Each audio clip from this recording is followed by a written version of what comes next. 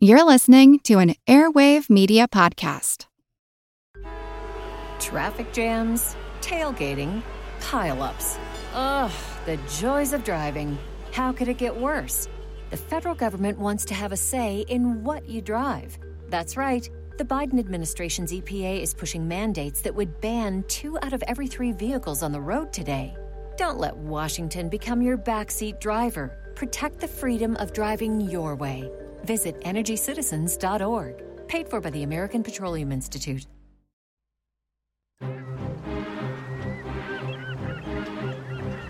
Hello, this is Matt from the Explorers Podcast. I want to invite you to join me on the voyages and journeys of the most famous explorers in the history of the world. These are the thrilling and captivating stories of Magellan, Shackleton, Lewis and Clark, and so many other famous and not so famous adventurers from throughout history. Go to explorerspodcast.com or just look us up on your podcast app.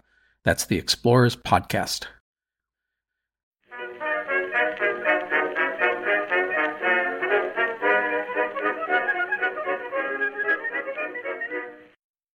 Hello everyone and welcome to History of the Second World War, Episode 64, The Third Republic, Part 4, Left, Left, Left, Right, Left.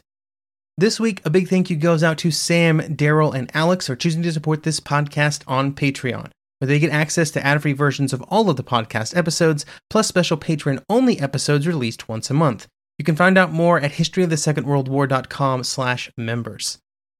On February 6, 1934, thousands of people were marching in Paris.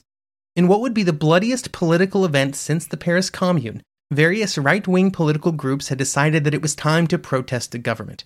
The target of these protests was the government under Daladier, which had been supported by a coalition of radical and socialist ministers. In clashes with the police, 14 would be killed, 236 hospitalized, and over 400 injured. They would in turn kill a policeman, hospitalize 92 more, and also injure almost 700. The exact goal of these protests would later be identified by the government inquiry that investigated them as an attempted coup, but there is some doubt that they were quite that organized and ambitious. A true coup would have required a unity of purpose and action from all of the various groups involved, which was not really present. The participants were from a wide range of right-wing groups, from Action Française to the Croix de Fer. And in retrospect, the protests are regarded as a bit more spontaneous and less focused on one goal than you would really need for a coup. Regardless of their exact purpose, the protests would achieve the toppling of the Daladier government, and when Daladier resigned, he would be replaced by Gaston Demerge, who was still a member of the Radical Party, but one far more acceptable to those on the right. The most important outcome of these changes was actually not this new government, but instead their reaction to the events on the French left. Up until 1934, the French socialists and communists were deeply divided, just like in most other countries. But the events of February 6th began to change this, and over the next several months, a unity would develop between the two groups. This would first manifest in a joint strike action that was staged on February 12th, then during the summer, they signed a unity pact. In October, they would then coordinate their electoral strategy to try and prevent one from stealing the seats from another. The final outcome of this cooperation would be the Popular Front government, which is where we will end this episode today. But first we have to focus on the whole spectrum of French politics, starting with the various right-wing groups that were involved in the February 6th movement.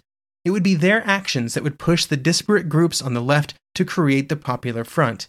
Then, in the back half of this episode, we will discuss the formation of that Popular Front before we look at the actions of the Popular Front government after they came to power in June 1936, although that story will wait until next episode.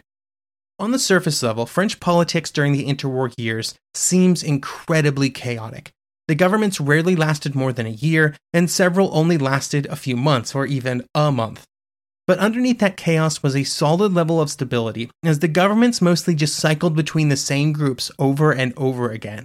What this points to is that many of the groups in French politics largely agreed with one another on many of the most important topics. This allowed the government creating majority, whatever it was, to continue to bounce just slightly around the center, with largely the same group of supporters.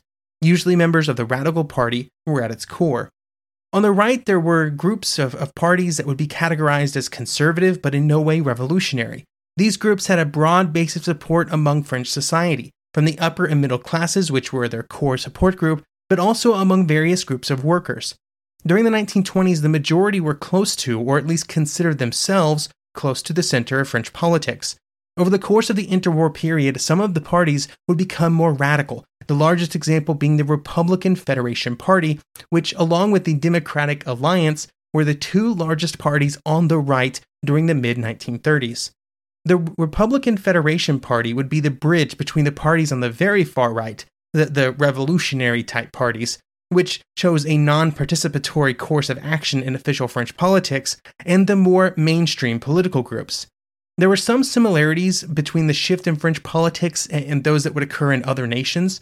One of these was the growth in support for the left and the erosion of support for the right throughout the 1920s. In France, the elections directly after the war in 1919 would be the high watermark for the groups that would form the Bloc National, and they were able to ride the high of the victory. The post-war unity of these groups would erode in the following decade, as support for the socialist and communist parties began to grow. One of the causes for this, but also one of the consequences of it, is that the parties on the right would fracture, with those closer to the center choosing a conciliatory path in collaboration with those on the center left. This would set up the Radical Party into its very important position that would hold for multiple successive elections, allowing it to form multiple center-right or center-left governments.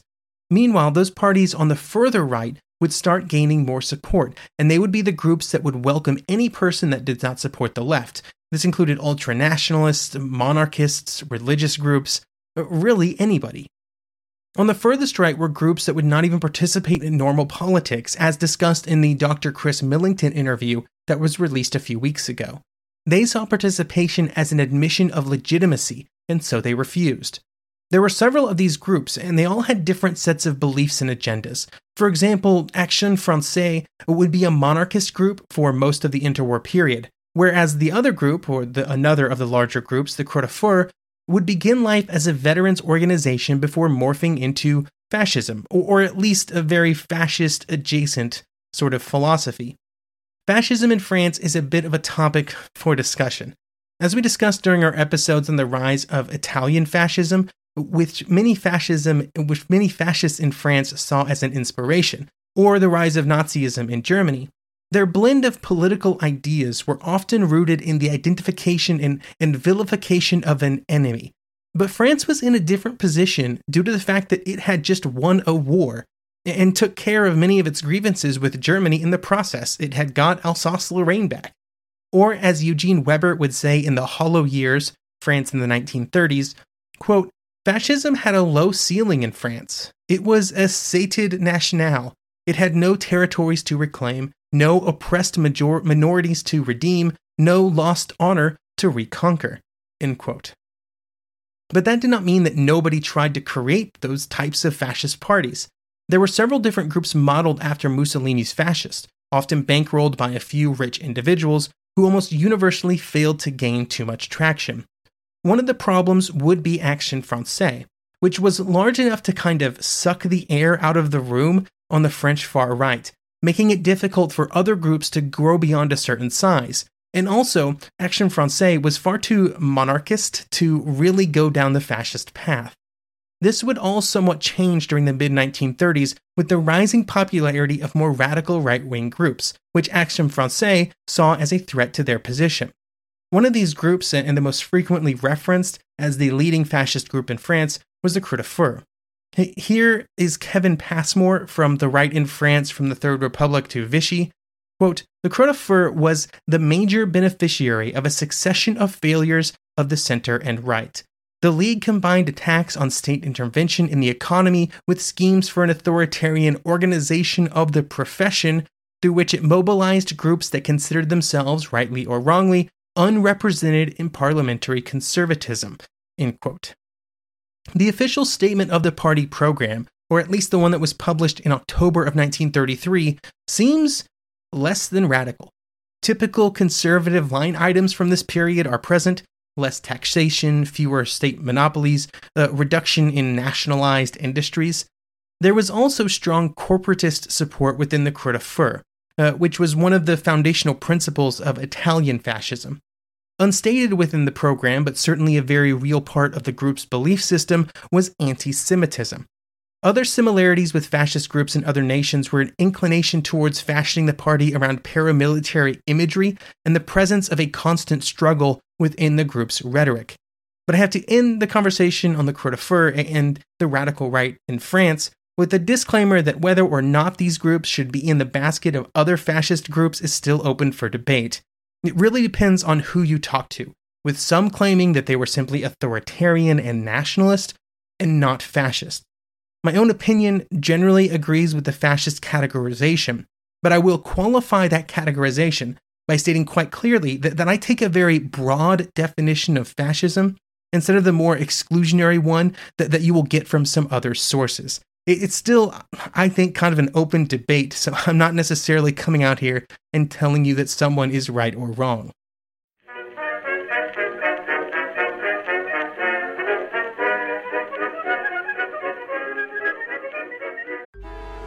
Traffic jams, tailgating, pileups. Ugh, the joys of driving. How could it get worse?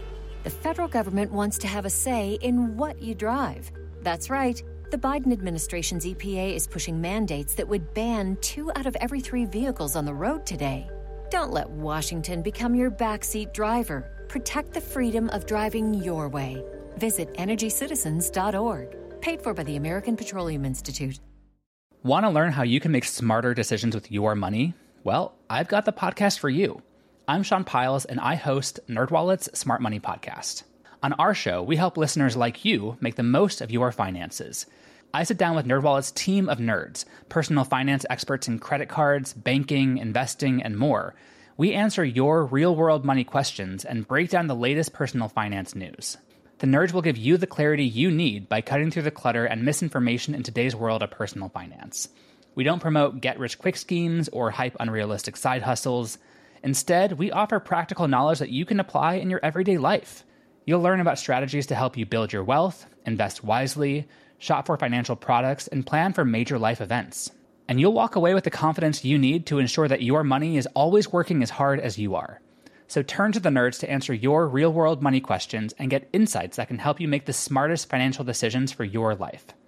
Listen to NerdWallet's Smart Money Podcast wherever you get your podcasts.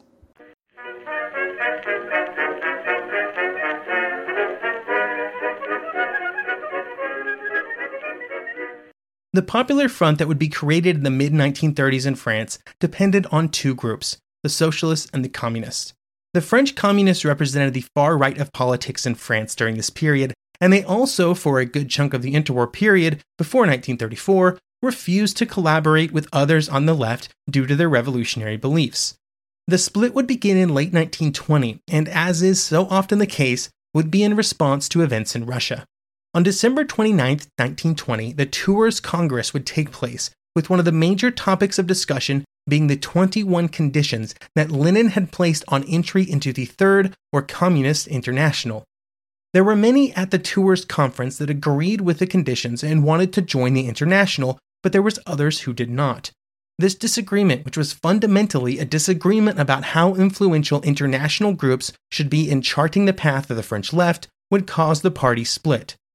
The cause of this split is explained by Thomas Beaumont in International Communism and Interwar France, 1919 to 1936, like this.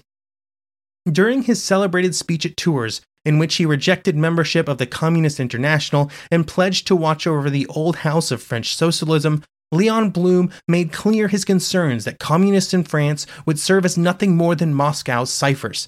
Blum attacked the Bolshevik tactic of revolution, criticizing Lenin's French enthusiasts for seeking to introduce dictatorial terror on the Russian model willy-nilly to France, and ended by underlining the communists' slavish, unquestioning obedience to Moscow, which distinguishes you from us, and always will. End quote. On one side would remain the French section of International Workers, or the SFIO, which has a French name that I'm not even going to try to pronounce, which had been the French Socialist Party since its foundation in 1905. On the other side, and the one that agreed with the 21 conditions, was the French section of the International Communists.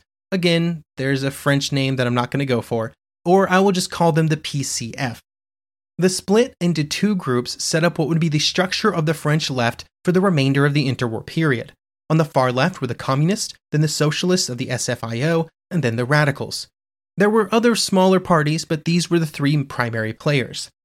There would be many electoral coalitions between the socialists and the radicals, but there were constant problems in turning those coalitions into real politics. The radicals were themselves split and had many members who would not agree to changes that many socialists felt were essential. Then within the SFIO, there were also many differing opinions, and the disagreements between the various factions would cause many coalitions to collapse. Meanwhile, the PCF was a bit off in the wilderness. Then in 1927, the Communist International would push for a concerted policy of refusing to collaborate with other parties, which would be the path pursued by the communist parties all over the world, and in France this would last until 1934. While this would be one policy where the French communists would agree and go along with Russian policies, this would not always be the case. The relationship between the communist leaders in Russia and international communist groups in various nations is often simplified into one of leaders and followers, but as is usually the case, this is an oversimplification. Due to the long period that many communist leaders spent either in exile or at least in other foreign nations, the web of relations and connections was both dense and confusing. This would continue after events in Russia resulted in the formation of the Communist International. While the International, largely controlled by Russian leaders, could dictate changes, it also had to take into account a variety of local realities if it wanted to grow the support for communism in other nations. If those local conditions were not considered, support would be lost to other groups, and so many national communist parties were stuck in a constant balancing act of international and national concerns, including the French PCF. Events elsewhere around the globe would then also play into these calculations, like what would happen to the German Communist Party when the Nazi Party took power in 1933. Domestic events were also important, and in France, none would be more important than the events of February 6, 1934. In the immediate aftermath of the 6th of February, the PCF and the SFIO called for demonstrations. These demonstrations were both protesting what had happened, but also were used as a form of organization and preparation just in case the worst were to happen, which in this case was a fascist coup. On February 9th, these demonstrations were led by the communists, and they would result in hundreds of people being injured or several killed. Then on February 12th, there would be a joint strike action between the communists and socialists. These strikes would also involve violence, but they were also able to show everyone in France the power of a unified left. Over 1 million workers would go on strike in Paris alone, and hundreds and thousands would join them in villages and cities all over the country. After over a decade of division, this brief period of joint action was a wake-up call to everyone. On the right, it revealed that perhaps they were not as strong in comparison as they believed, both numerically and in unity. The incredible size and power of the strike dwarfed those from February 6th. Within the broad center of French politics, many just spoke out against the violence, joined by radical leaders who always pushed back against any violent protests. Then on the left, between the SFIO and the PCF, the results were seen as impressive, but did not in any way immediately heal the gaps and differences between the two groups. What it would do was lay the groundwork for growing unity that would take some serious strides over the course of the summer of 1934. In May, the French communist leader Thérèse would travel to Moscow, where in discussions with leaders there, the decision was made for united action in France, a policy that would then be announced in the French Communist Party conference in late June. During that conference, the party would propose and accept a conciliatory approach with the socialists, and negotiations would begin with the SFIO to make this a reality. During these negotiations, most of the discussion was around what needed to change in both groups for such a joint action to occur, mostly requiring both groups to stop openly insulting each other in public. The unity that this would spawn, and would be made official in July, was a path of common action against fascism. It did not mean that the groups were joining or that they agreed on all of their policies, but simply that they felt it was more important in the short term to work together against fascism. It was also the beginning of a relationship that would change and grow over the next 2 years.